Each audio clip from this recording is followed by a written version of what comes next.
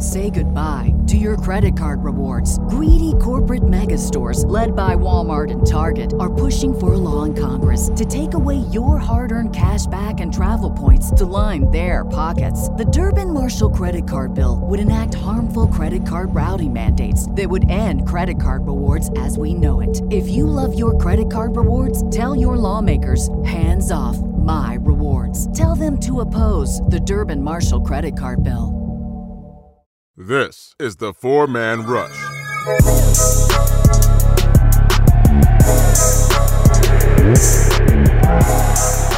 Hello, Panther fans, and welcome to another podcast of the Four-Man Rush.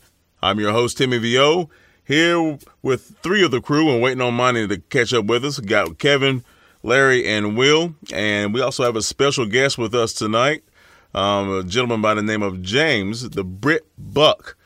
He's going to represent the Tampa Bay Bucks, of course, as we speak about the Thursday night game coming up. First, of course, we're going to review the Rams-Panthers game. And I know Panther fans, actually, it's probably a good thing that we're recording this now and not Sunday night because, you know, we have our wits about us now and we can actually analyze and be factual about the information that we're going to give you guys on why we lost this game. A lot of people blame Cam. A lot of people blame Ron. A lot of people blame the refs.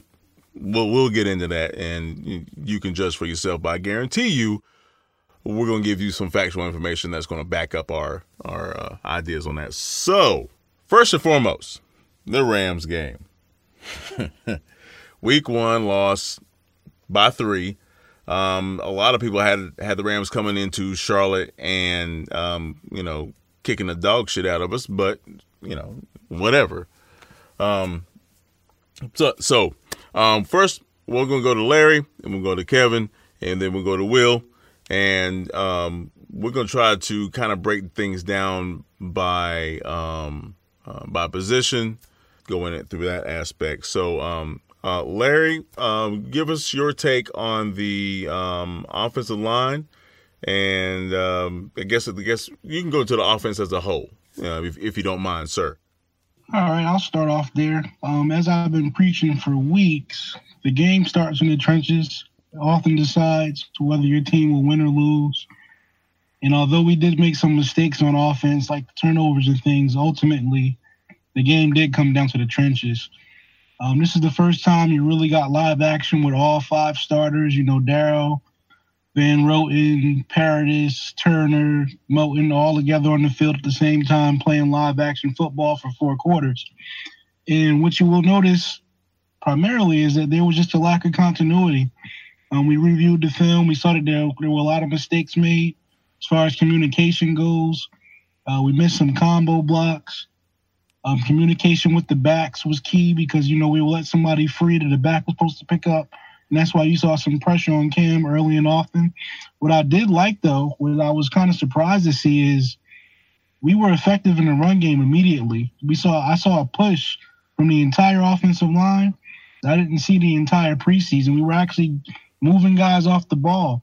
There were some plays where CMC wasn't getting touched. So he was 5 yards upfield already. So that's a big plus. I hope we carry into next week. But overall, offensively, we just can't have those mistakes, with missed calls, missed assignments, and stuff like that. Ultimately, it was the difference maker in the game.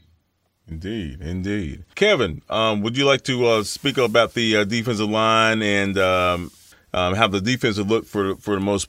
Yeah, for me, as far as the defensive line goes, early on, we saw an effective play by defense.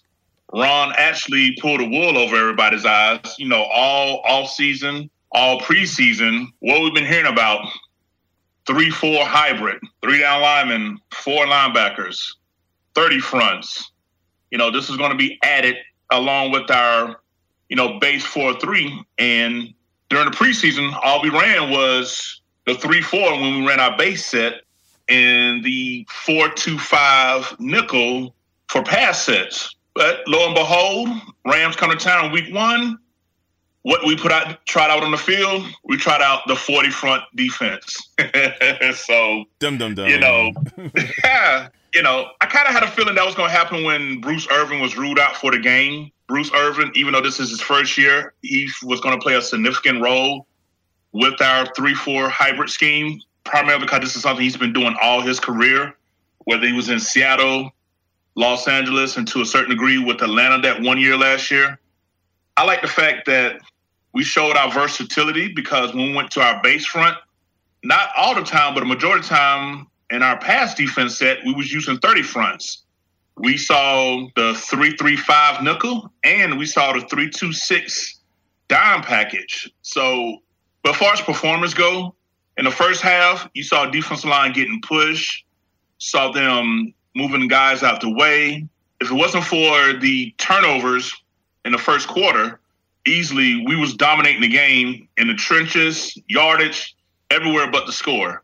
But the defensive line definitely came to play. We saw Dontarie Poe get a little bit of push, and we also saw McCoy do his thing. Short was playing lights out. I mean, he was really setting the tone, and I really like the fact that we were just able to have a strong first half, but something happened after halftime, and it just faded. I don't know if it was fatigue. I don't know the fact that it was 95 degrees, heat index on the field, but for whatever reason, second half, that defensive effort, particularly in the trenches, just came to a halt. Now, some of that had to do with scheme, but the other part of it was the fact that the Rams went no huddle on third down, so we couldn't get our third down defense out there. And I just also contribute the fact that the defensive line rotation is a work in progress. I think it'll be straight moving forward, but I just look at this as really the preseason version of what's going on that happened Sunday with our team. We just had to get the rust out, and it cost us. It sure did. It sure did. Will, how was Cam looking to you? And, man, that film you did on CMC, boy, people got a first-hand view of what that breakdown was going to bring up, man. Well, yeah, I mean, as far as running backs go, I mean, if you need me to tell you that Christian McCaffrey had a good football game on Sunday, you might have been, church. You might have not got out of church till like 3, 4 o'clock and had a chance smoking that stuff, watch the game, done anything there. So I don't think, we need me to tell you that Christian McCaffrey is that guy. As far as Cam, there was some obvious rust. I saw some good things. I think he was very efficient in the first half. The second half, he let some throws get away from him, but, I'm not worried about it in week 1 yet. He just needs to get more practice and reps under his belt. Watching the game live, you're frustrated, bad Cam, I hate you, replace him, put him in, but 2 3 days you get over it, I mean, he'll be fine. Overall, I thought he had a decent game. He could still completing 65% of his passes, making good decisions. A lot of people are asking why we aren't throwing the ball deep. When you watch the film, the Rams were playing a lot of 3-shell, cover 3 quarters coverage. So just the route concepts that Norv Turner was calling weren't asking for Cam to throw the ball deep. So I don't think it's a matter of panic yet that, his shoulder still hurts. He can't throw the ball deep. Just be patient. Once we see a team that'll challenge our receivers more and give us those opportunities, we'll take our shots. Indeed, yeah. Remember, fans, we got to be patient. I mean, that's the name of the game. Unless you're out there on the field and you see what's actually going on in that coverage scheme, you can't just go out there. And Cam, he spoke on that during his presser after the game, and again this afternoon. Actually, you can't just chuck the ball down the field just because there's a receiver running down the field. I mean, you got to actually take care of the football. Even though he did throw an interception, like Will said, he completed 65% of his passes. For Cam, that's decent, considering limited preseason action, surgery off season, things of that nature. So just be patient, folks. It'll be just fine. And one thing, I'm sorry, Tim. No, one thing I want to also mention to fans. I think a lot of fans, and I mentioned to you guys in the chat earlier, we get caught up in the highlight syndrome. We're seeing on ESPN, we're seeing on NFL Network. They're seeing other teams who are getting huge chunk plays through the air. Like, I don't know what Baltimore just obliterated. Oh, my God. It said Miami Dolphins. I wonder was that Florida Atlantic that was on the field, because that was just... That was FAU. That was FAU. You ain't going to tell me otherwise. Good Lord. Oh, man. Yeah, that was brutal. So I get, from a fan aspect, you get kind of envious seeing that. But at the end of the day, our team is built around a lot of skilled players that are built to get yak. So what that means is taking 5 to 7 yard slant routes, curl routes, dig routes, posts, and converting them into first downs. Don't get me wrong, I like to highlight plays like anybody else, but they'll come when the opportunity presents itself. Because if we did the opposite and Cam was forcing it like he used to do once upon a time during the Kelvin Benjamin days, downfield and having 2-3 interceptions. Oh, why he ain't throw it to the man? He was wide open in the flat. Blah, blah, blah, blah. Exactly. Now Cam's throwing it to the flat. Oh, that's all. That's why his completion's so high. He only throw it to McCaffrey, and it's just, oh man, it's Cam is damn if you do, damn. Excuse me, let me correct. Cam if you do, and Cam if you don't. That's pretty much the best way to look at it. You know, it's just. The man can't do no right in some people's eyes on any aspect of it. And us as fans, we get that. But overall, I just think the fact that when you look at Moore, Samuel, even Jarrett's right to a degree, you're looking at versatile players that can do multitude of things. I see some fans clamoring, I miss having the big, tall receiver that can just go up and win jump balls. Well, I mean, we tried that for a few years with Benjamin and Funches, and you know, where did that get us? I'm not saying that that's not a benefit and thing. I just think that Cam just needs to see guys with separation to really thread that ball on the needle more than trusting that the guy's going to win it. That's just my perception. I mean, y'all can correct me if I'm wrong, but our current set of skilled players is built more for yak than Tecmo Bowl bombs. But that's just me. As long as we're moving the chains and converting third downs and scoring in the red zone, I don't care how it's done. I don't. The big plays are nice, but I don't need to see a bunch of them to feel like our offense is really effective. I think what you gotta. Oh, go ahead. Go ahead, Will. I think what we just gotta realize is that ultimately it's week 1. I mean, we don't know what Norv has in store. Is he gonna show a lot of short, quick passes and a power run game early in the season to get linebackers and safeties to creep up to open up that vertical pass game later in the year? I mean, he's got a lot more in store than what we saw week 1 against the Rams. And plus, I mean, we're playing against Wade Phillips, Aaron Donald and those guys. You don't want to be holding the ball on 5-7 step drops with that guy coming after you.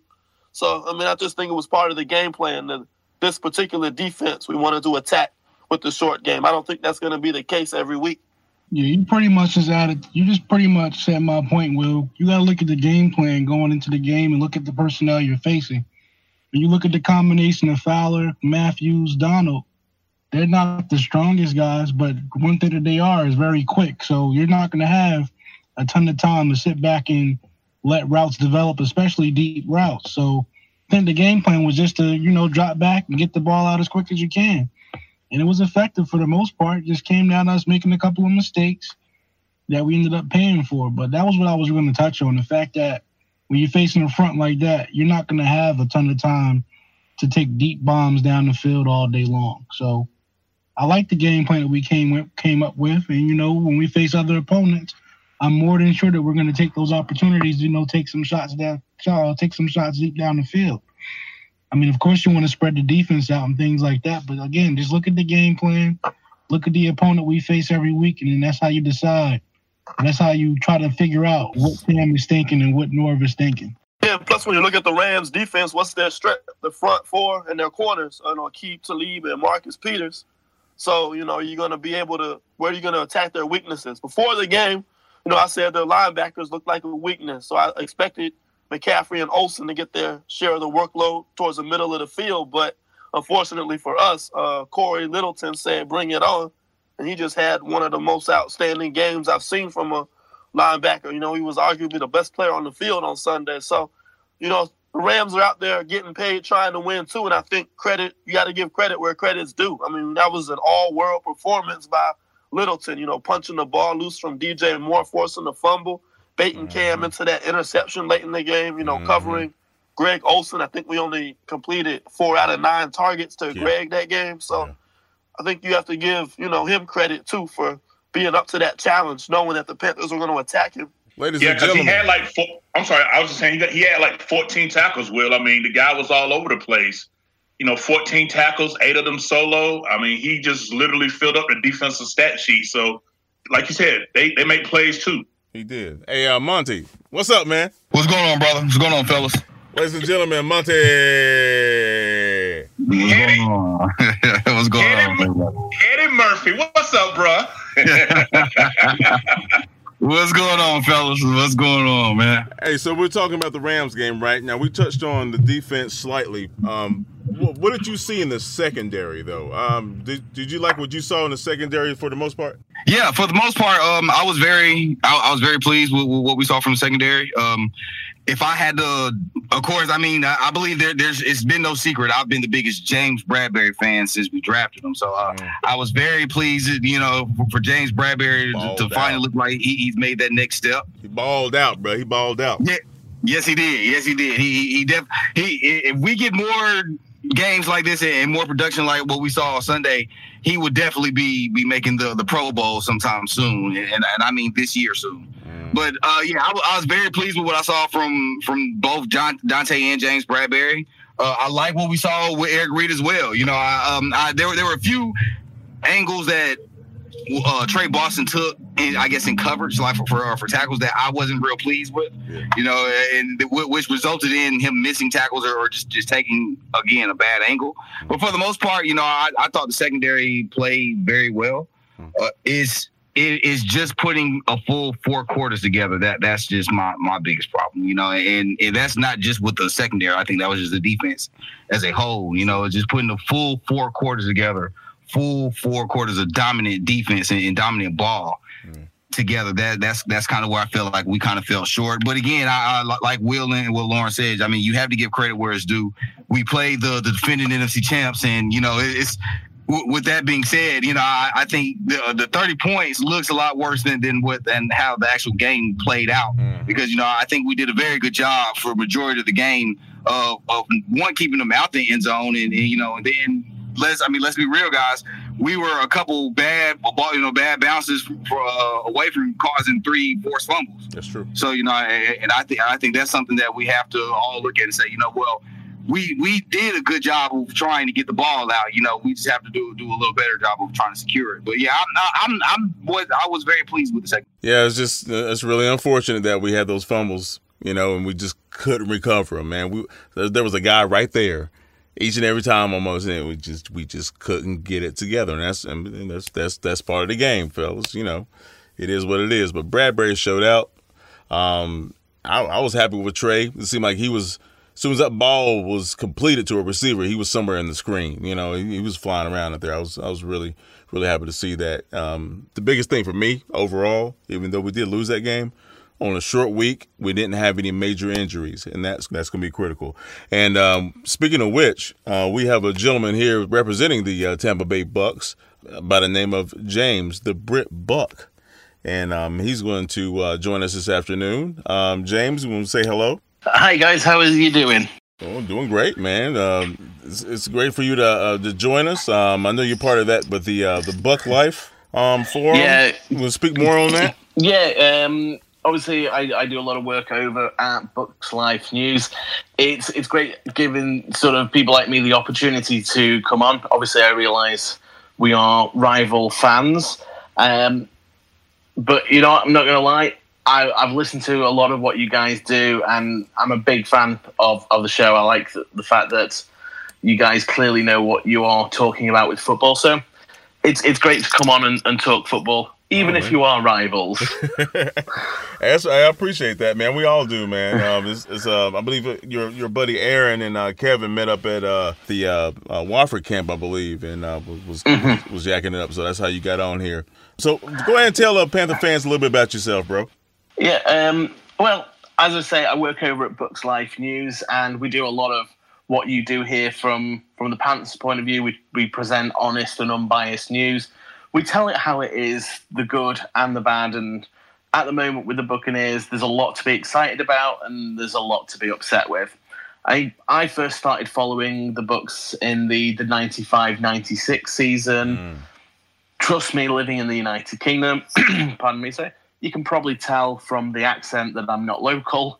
So living in the United Kingdom in the mid-90s, trying to follow American football, you really had to be dedicated because, as I said to you guys before the show, there was one channel that had a highlight show on once a week at 2 o'clock in the morning. So it was VCR to the ready and recording. It was hard before the internet, man. It was hard. But with the advent of the internet came a lot more connectivity. And I think sort of a lot of people ask how I became a fan of the Buccaneers. And I was chatting with Kevin earlier, and one of the things that I said was I completely fell in love with the story of the Bucs and the constant underdog. So, I mean, when I started supporting in 95, 96, things weren't great, but I was able to sort of see the upturn. I was able to see the glory years, and now I'm witnessing the down and hopefully the up. But I live just outside of Niagara Falls now, so that time difference is a godsend. Yeah, that's true. Yeah, you're on Eastern Standard Time, so you're right with us, huh?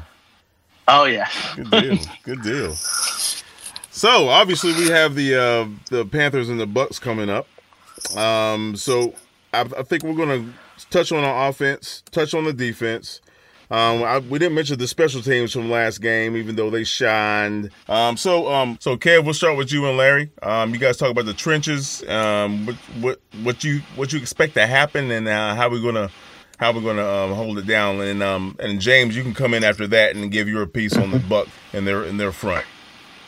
I would prefer to Larry to start off with the offensive line. He's the guru, so I'm gonna feed off his energy, and we'll go from there. Go ahead, handle that, bro. Yeah. I'll start off by saying that a lot of people don't know, but similarly to us, the Bucs changed to more of a hybrid scheme where they've got Ndamukong Suh playing a traditional nose now. They've got Devontae David on the inside.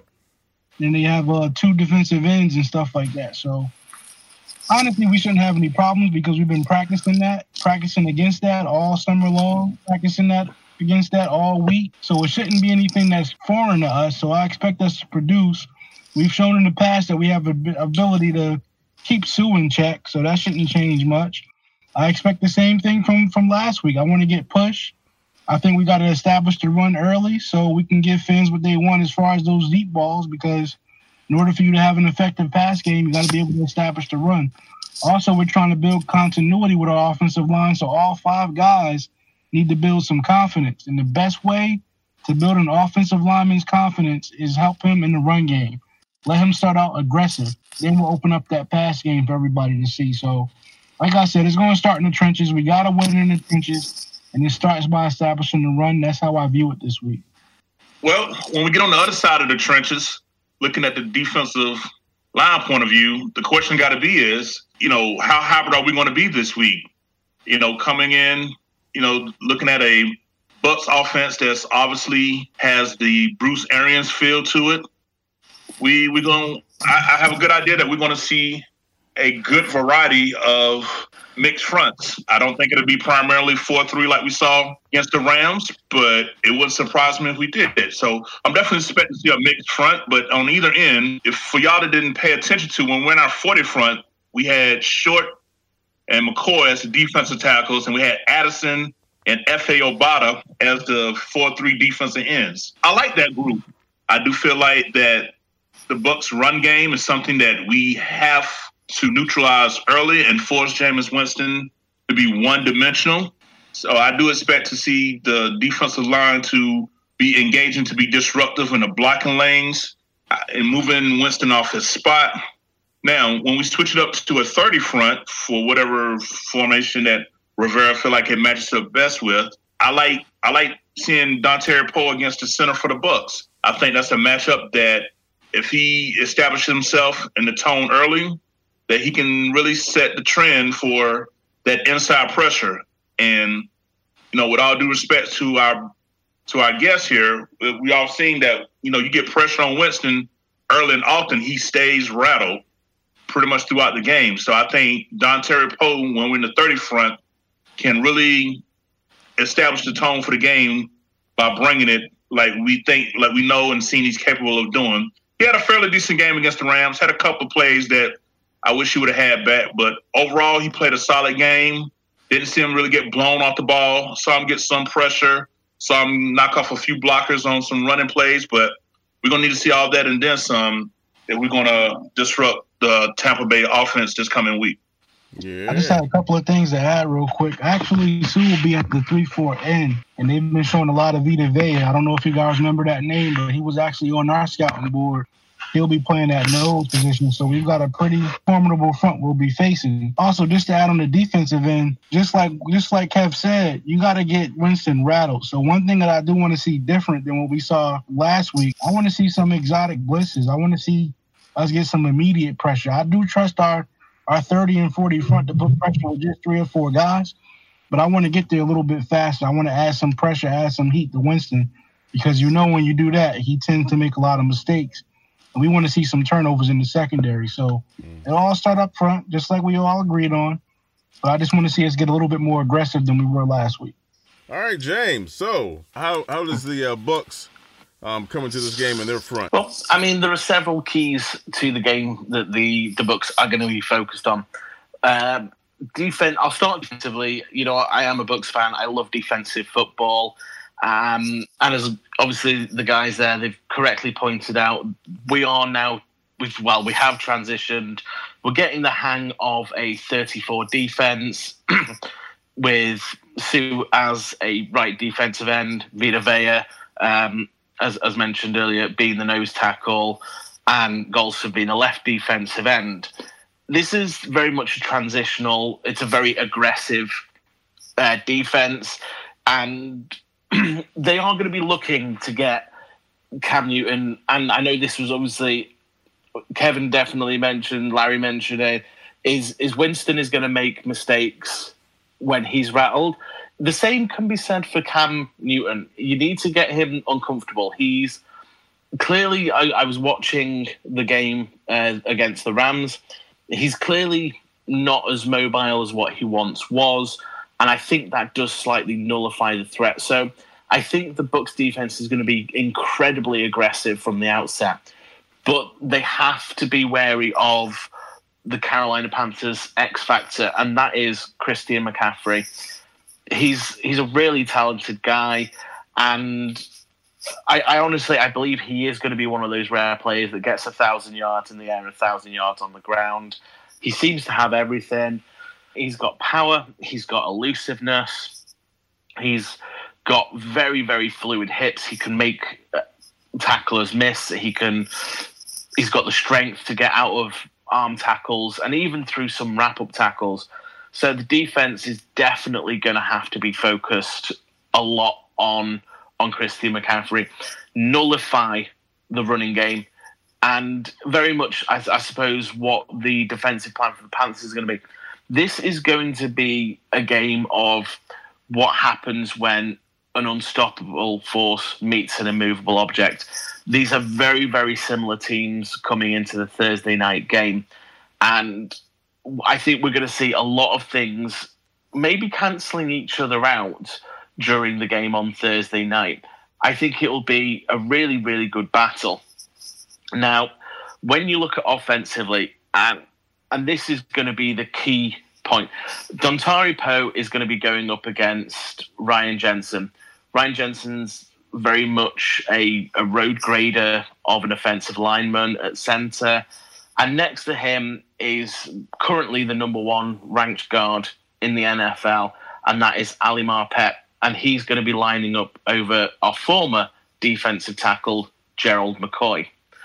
Now, McCoy is a great player, and a bit of breaking news, I'm not sure if you guys have seen this, but Gerald McCoy actually today has announced that he is going to be agreeing a 1-day contract with the Buccaneers in order to retire as a Tampa Bay Buccaneers player. So a lot of fans who were very sore at McCoy for leaving and going to the Carolina Panthers, it's a lot of what I call ex-girlfriend syndrome. You know what? You try to pretend that you don't care, but if you truly didn't care, then you wouldn't have anything to say. Gerald is missed in Tampa, not only as a player, but also as a person who gave a lot to his community. He is a good guy, and he is a great player. Is he the player he once was? Obviously not. We're talking 10 years down the line. He is aging, but he's still a great player. He's got one of the fastest get-offs in football. So, still, Ali Marpet and Jared McCoy, they're going to be really, really testing each other. And it's a good job that they're actually both really nice guys, because that is a battle that could really turn nasty. But that's going to be the key, really, of this game. And it is going to be who wins that battle between the Bucs' offensive line and the Panthers' defensive line. Make no mistake, the Buccaneers have got offensive weapons. They do. They have been ranked in the top 5 and the top 3 for passing in the NFL last year. They had one of the most explosive games, and all this without any help from the running game at all. For the simple reason, if the Bucs win this game on Thursday night, it will be in spite of their offensive line, not because of it. I had a couple of questions for you, James, if you don't mind. Yeah, absolutely. One matchup that I was paying close attention to as far as our interior defensive line, I'm looking to attack Alex Kappa. I know you guys drafted him out of Humboldt State a couple of years ago. How's he progressed? Do you think that's something that we probably will attack, or do you think he's been progressing well where he can actually hold his own? Second thing I wanted you to touch on is defensive coordinator Todd Bowles. Are you guys running the scheme kind of similar to how he was doing in Arizona with Arians? Okay, so I'll come to the first one there. And yes, Alex Kappa is probably going to be targeted, and you are going to look at overload blitzes being thrown at Kappa. He does seem to cope very, very well with strength against strength. Alex Kappa is a really, really strong guy. I mean, we saw in the preseason, we saw at the end of last season, he is capable of just picking up a defensive tackle or a defensive end and just tossing them aside. He's really, really strong. He's a very, very, very violent offensive guard. He was brought in as a tackle. He was moved inside. He is still getting to grips with that. So he is making occasional rookie mistakes. And as I suggested there, when he has more than one guy coming at him, he's not quite sure who he should take or how he should approach the situation. So when the Panthers are running their 34 defense, for you guys, I would say watch for safety blitzes in combination with stunts, because that is the way that you will exploit the weakness of the Buccaneers offensive line, and it's definitely on that right side. Now, as regards to the defense that Todd Bowles is running, he has said it will be similar to in scheme to the one that he ran in Arizona. However, the personnel is completely different. He's gone as far as to say he has a lot more athletic playmakers than he did. So the Buccaneers defense right now, yes, it is a 34 hybrid, but it is based more on speed and athleticism than big guys clogging up holes. Indeed. And speaking of the speed in the secondary and whatnot, that should be a decent matchup. I know last year, that first game was even though we put up points fast, the Buccaneers made a hell of a comeback in that second half against us at that first game. And of course, we know what happened in the second game. We took an L. So, Will, Monty, how you guys seeing our secondary matching up with their receivers and vice versa in that manner? I actually believe that we have a lot of favorable matchups. I solely think it boils down to how we win at the line of scrimmage and vice versa. How our guys handle man and press coverage versus their secondary versus their coverage and vice versa. And just what James said, I think James made a very, very great point that these are very similar teams down to the scheme and how they like to run their offense and defense comparative to ours. Different playmakers, different names, but a lot of similarities on both sides of the ball. So with that being said, if I had to look at a position group or a certain player that I'm looking to capitalize on, I'm personally looking at what DJ Moore and Curtis Samuel, how they handle press coverage and how they handle man, and vice versa, how James Bradbury and Dante Jackson counteracts or how they handling the duo that Tampa has in Mike Evans and Chris Godwin. I think one major piece that a lot of fans either just don't know about or we forget about is Chris Godwin and his growth from year 1 to now year 3. He's become a very formidable receiver, and in my opinion, I believe he's somewhat become a very good number 2 receiver. And let Mike Evans have a bad game, he is the guy that that they're going to feature their offense through. So I think that we match up very well with them as well. But I think they do have some very talented receivers. I like what they've done with their rushing attack. I think they've definitely tried adding talent at the running back position. So I think it's definitely going to be a good battle. I personally do think that we match up with them a little bit better than vice versa. But I also, with these division games, fellas, you can never really bank on anything. Even in the years where our division as a whole wasn't very competitive, even the year where we won the division at 7-8-1. Our division didn't look great, but the games always came down to the wire, So I feel like you can't really bank on anything with these division games. We know a lot about each other on both sides, So I think this is definitely going to be an interesting game to come Thursday.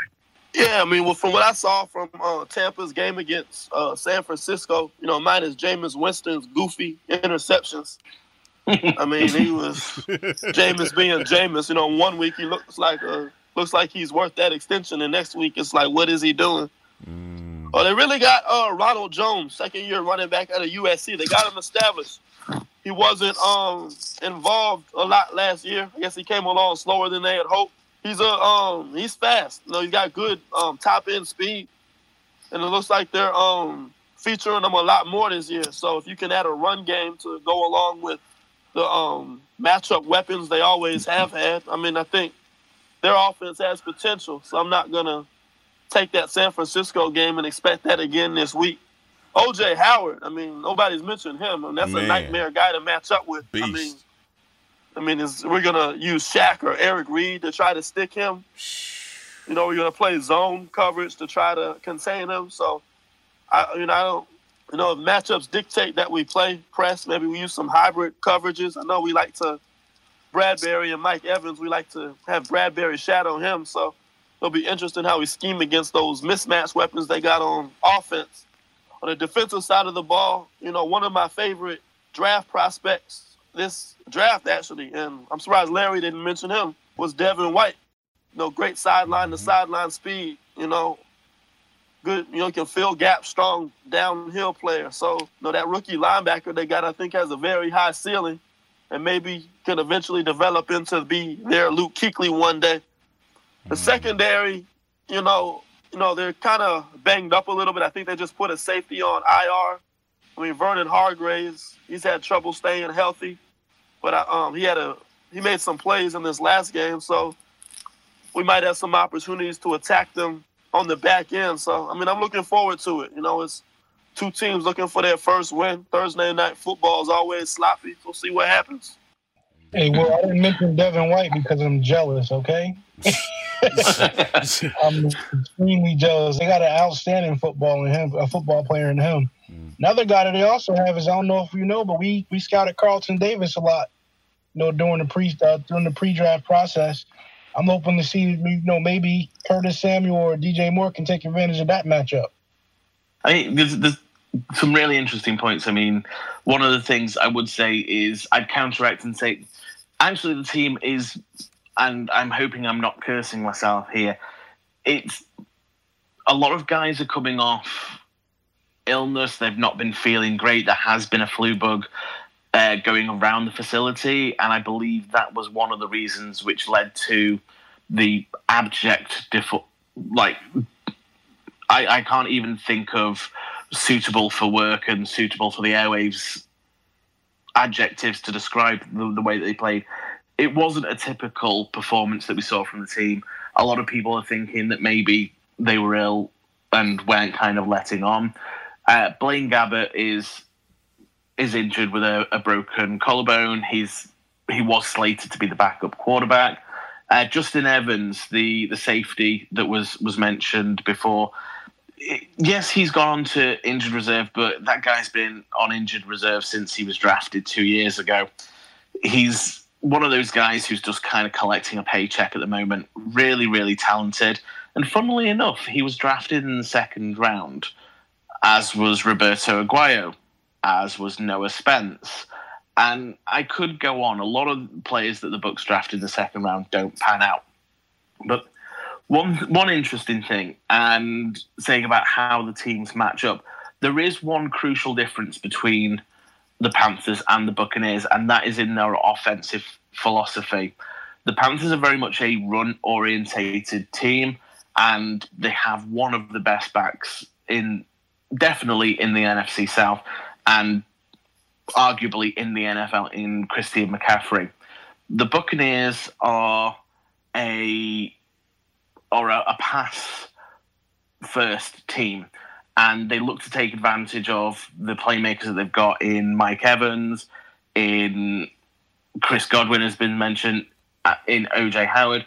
Obviously, as well, we've got Bobo Wilson, who's got great speed, Brashad Perriman, fantastic speed. But considering we have a pass-first mentality, we have a seriously, seriously erratic quarterback in Jameis Winston. And as was touched on there, you never know which Jameis you're going to get. Man, this sounds like it's going to be a chess match, potentially.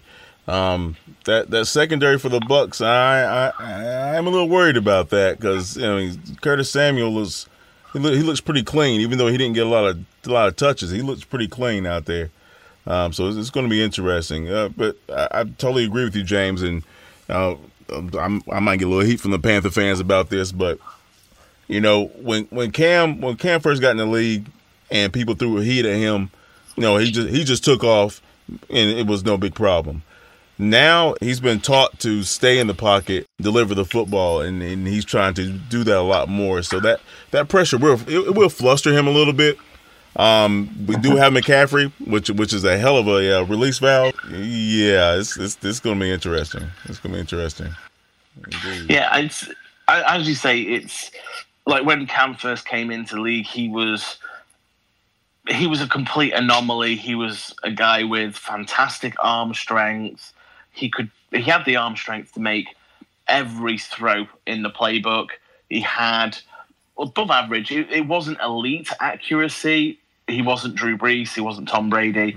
But he was really, really accurate. He had the confidence in his ability to make those throws. But what really killed you is at times you had to pick your poison when you were playing the Panthers. Were you going to let Cam beat you with his legs, or was he going to beat you with his arm? Now he's getting on a bit. Injuries have taken their toll, and he isn't, as I said earlier, and I'll stand by this, he can still run the football, but he isn't as comfortable doing that as he once was. Yeah. I mean, that's a legit point. Especially he's been under the knife 2 off seasons in a row. His season was cut short last year. So I mean, as an athlete, I know I would. There'd be times where if you feel in that injury or there's something wrong, that you're not going to do certain things the way you used to. I'm sure Cam feels that way. But his arm does look a little better. I have to say his throwing motion's a little better. So we'll see. But he had a hard time with that Bucs defense the last game we played you guys. So we'll see. And as I say, I think it's because the teams, they do match up very, very well. And I don't understand this, that the Bucs-Panthers rivalry is one of the forgotten rivalries, it seems, in the NFC South. And I think, and I'm coming at this from a Tampa Bay perspective. It's great when you play the Falcons, especially when you beat them, because Ain't that right, Larry? It's just great watching them all crying on the sideline and looking for somebody to blame. And you know what? It's the Germans have a word for it, Schadenfreude, which means shameful glee. And it really is. And I enjoy watching the Falcons getting beaten. And you know what? Playing the Saints, it's a rivalry game, and I enjoy beating them. But there have been some really, really good games between the Tampa Bay Buccaneers and the New Orleans Saints over the years. There have been some really, really good ones. But mostly, they're not great games. Yet whenever the Bucs and the Panthers play each other, it is a fantastic game. I mean, you watch now because it's nationally televised. Yeah. This game will be a special teams battle. But if I had to pick any two teams to play on national television and, show what football is all about, it would always be a Buccaneers-Panthers game, because these teams they match up so well. They have enough differences that it doesn't look like the same team just practicing against its defense. But they match up in so many areas, and you can see the players want it. It's a battle out there. The cornerbacks are going to be pressed up against the receivers. They're going to be fighting. The trenches are going to be fighting out. It's going to be trench warfare. And for the football purists who love the game of football, it is, unless it's an error-strewn debacle of a game, this is going to be a fantastic game to watch.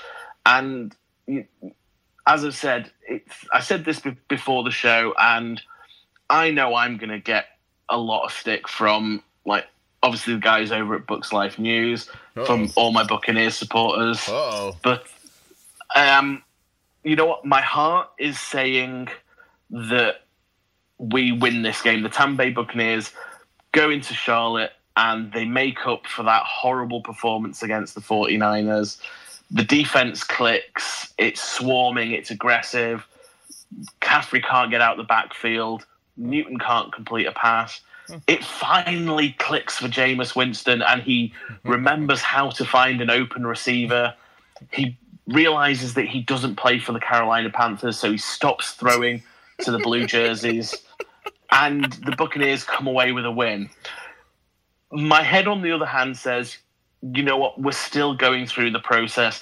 This is a young team. They're learning a new scheme and a new system. I think they're going to make a great account of themselves. It's going to be a great game of football. Ultimately, though, I think the Buccaneers do lose this game, and I think your Carolina Panthers do come out with a win. Not by much, but it'll still be that W. Interesting. Hey, well, as long as you're being honest, man, we all catch flack for being honest, because we, if you heard our podcast, we dropped a bomb on our Panthers when it's due. So no doubt. You gonna say something, Kevin? Yeah, I wanted to mention, while we was discussing, it being a short week, a lot of times, the injury report can be a factor on a short week, particularly. And I was just overlooking hours, something that's definitely going to be a factor, something to watch out for. Greg Olsen, sore back. He took a hard shot during the game. He didn't practice yesterday or today. He said he's going to be okay. Here's my thing, and I'm a Greg Olsen fan, so I'm saying this kind of begrudgingly, but him getting 94 snaps coming back was way too many for my comfort level. And don't get me wrong, I want to have big numbers because I got him on my fantasy team, but it's all about the fantasy. Indeed. But from a longevity point of view, we got two young Lions back there ready to or two Panthers, I rather should say, that's just ready to enjoy some of them tight end reps that I think that Olsen needs to be sharing. Ian Thomas was only on the field for 5 plays. Manhurts got about 13 snaps. And honestly, would it have been a short week, and with us having a, quote, mini bye after this, because we don't play again until the 22nd, I wouldn't be too mad if Olsen sat this one out just to make sure that back is A-okay, because I'm just reading his comments from today when asked about his back, and it said, Grego said, my back just got jacked up a little bit, but I'll be all right. Big picture, it's not a big deal. Short week obviously isn't ideal, but we'll make it work. And that statement right there, it isn't ideal, but we'll make it work. Greg, look, you under contract. You're going to get your money. Personally, I wouldn't mind him sitting this one out and get that extra 10 days after it, and then just come back with a full, healthy back. We don't need nothing else in your body to be ailing, moving forward. Also, Bruce Irvin was held out of practice with the hamstring. I think he's not going to play. Rashawn Golden, he got a groin injury. So it's going to be some tinkering with the lineup, I feel like, here as well. And don't panic. Christian McCaffrey's name was on the injury report, but Rivera said simply as a rest day. So if y'all see Christian McCaffrey, don't worry, Panther fans. It's a rest day. There's nothing wrong with McCaffrey. Didn't drink water from the water boy in the field Sunday. I noticed that every time he was offered water. Nah, I'm good. I'm like, wow. I feel like it should be shouting Gatorade in the background. Gatorade. Yeah, right. Wow. Water sucks. It really sucks. Hey, Kev, where are you getting those quotes from? I'm sorry, say that again. You never seen The Water Boy? No, the quotes on the about players' comments. I just wanted to where are we getting those quotes from? Yeah, Kevin. Oh, yeah, I'm reading it straight from the Panthers website, Panthers.com. It just says the Tuesday injury report, and it's just got Greg Olsen, Bruce Irvin, Rashawn Golden, and Christian McCaffrey on it. And they even got the Bucks injury report on here as well. Obviously, would have been a short week. Blaine Gabbert, O.J. Howard, Ronald Jones II, Raheem Nunez-Roche, Riches, excuse me. Thank you. Glad you're here. Devin White and Bobo Wilson. So these are all the people that were on the Bucks quote-unquote injury list, but all of them except Blaine Gabbert participated Tuesday. O.J. Howard says ankle. Jones II, a toe. Raheem, finger. Devin White, illness. So I don't see any reason why none of these guys won't play Thursday night. But just to let you know what the report was looking at. Oh, yeah, Greg Little. He's just needs the third-party neurologist to check him out. He's been back practicing. He just got to get cleared by that last one, and he'll be back on the team for us. So our second-round draft pick looks like he's about to join us probably when we come back after this game, is what I would say. Yeah. I mean, it's funny you say about Ronald Jones with a toe injury. We've had all sorts of crazy injuries. I mean, some have been reporting various injuries as turf toe. So it's become a little bit of an inside joke with us over at Bucks Life News that whenever someone goes down with an injury, it's like, is it turf toe? And then, sure enough, Ronald Jones actually injures his toe, and we're just like, oh, will the football gods ever be kind to us? Wow, man. Oh, well, I can't wait till Thursday. That's all I got to say. Yeah, it is. It's going to be a really good game. I can't wait to see it. And do you know what? I said this before the show. I'm going to say it again. I think the team that wins this is the team that makes the least mistakes. And yeah, I know with Winston as the quarterback, and it's terrible sort of saying this, but I will say it how I see it.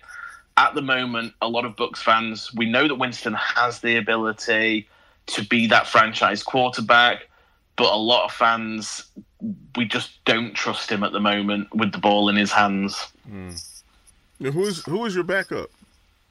A player called Ryan Griffin, who he's been on the team now for 4 years. Wow.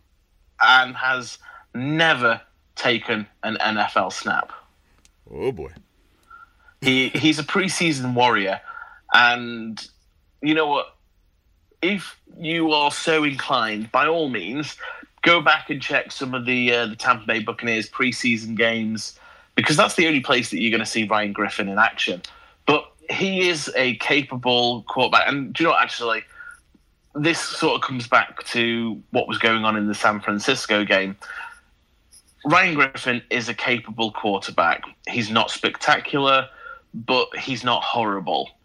I honestly believe that if he had any NFL experience, if Blaine Gabbert was on the sideline, who does have the NFL experience, I think that Jameis Winston at some point against the 49ers would have been sat down, and the coaches would have been talking to him to find out what was going so spectacularly wrong. But the situation seems that Bruce Arians or Byron Leftwich, the offensive coordinator, don't quite trust Ryan Griffin, and he's only going to come into a game if genuinely a catastrophic injury happens to Jameis Winston and there's nobody else on that sideline. I actually think that they'd go Wildcat before throwing him into a game. When in doubt, go Wildcat. Well said, man. Well, this had to be one of my favorite podcasts right here, man. It's nice to have somebody who understands their team, that's going to step on the field to play with us and explain and express their ideas and feelings on the squad, man. Appreciate it, James. Oh no, it's been an absolute pleasure being here with you guys. And you know what, you might be Panthers fans, and as I say, you know what, everyone's got to have their cross to bear. And you know what, I'm a God-fearing man.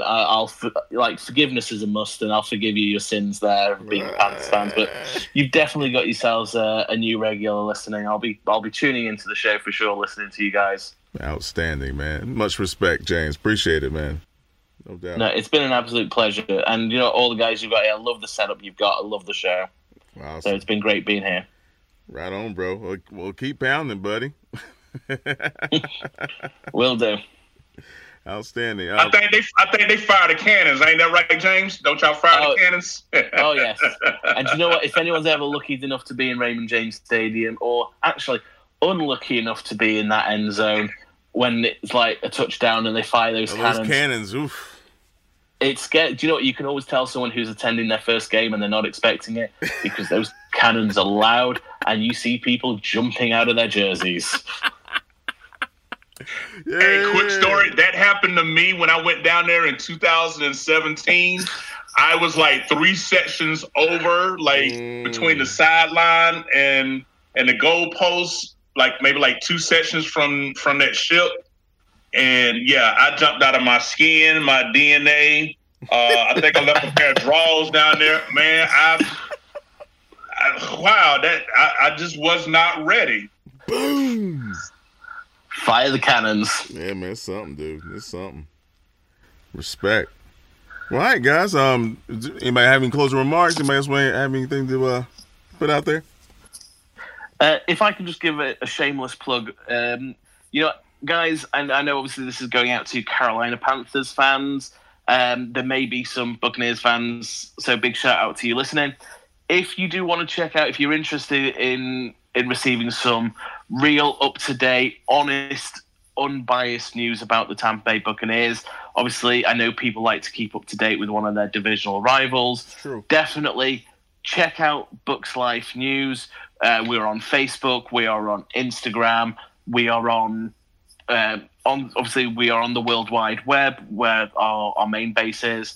I do game day shows, halftime shows, post-game shows, and I also do my own weekly wrap-up show. So anyone who's hanging around the Bucs Life News area, if you're about on Monday evenings at 8 o'clock, you can watch the Brit Book Invasion and come along and say hi, and I will give you a shout-out. Nice. I already got an Instagram post up of this recording. So I did tag you guys in that post. Folks much appreciated for that, no doubt. And of course we'll have you guys in the description on the podcast too, man. Much appreciated. Will, you got anything to say, Larry? No, I'm straight, man. It was a pleasure having you on. Pleasure meeting you, Larry. You take care. I don't. Now, I believe we lost Monty, but that's all right. He gave his 2 cents and bounced, man. Monty loses Monty, but I'm going to leave that alone for another day.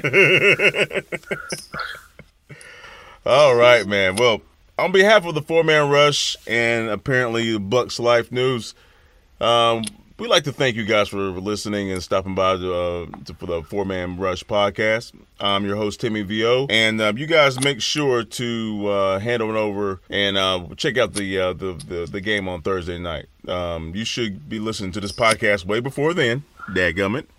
And if you're not, well, enjoy it afterwards, and you can check our stats and facts and see if it panned out. That's how it goes. Again, thank you so much. No matter if you're listening to this podcast in the morning, the afternoon, or evening, I hope you're having a wonderful day. Stay safe, and as always, keep pounding.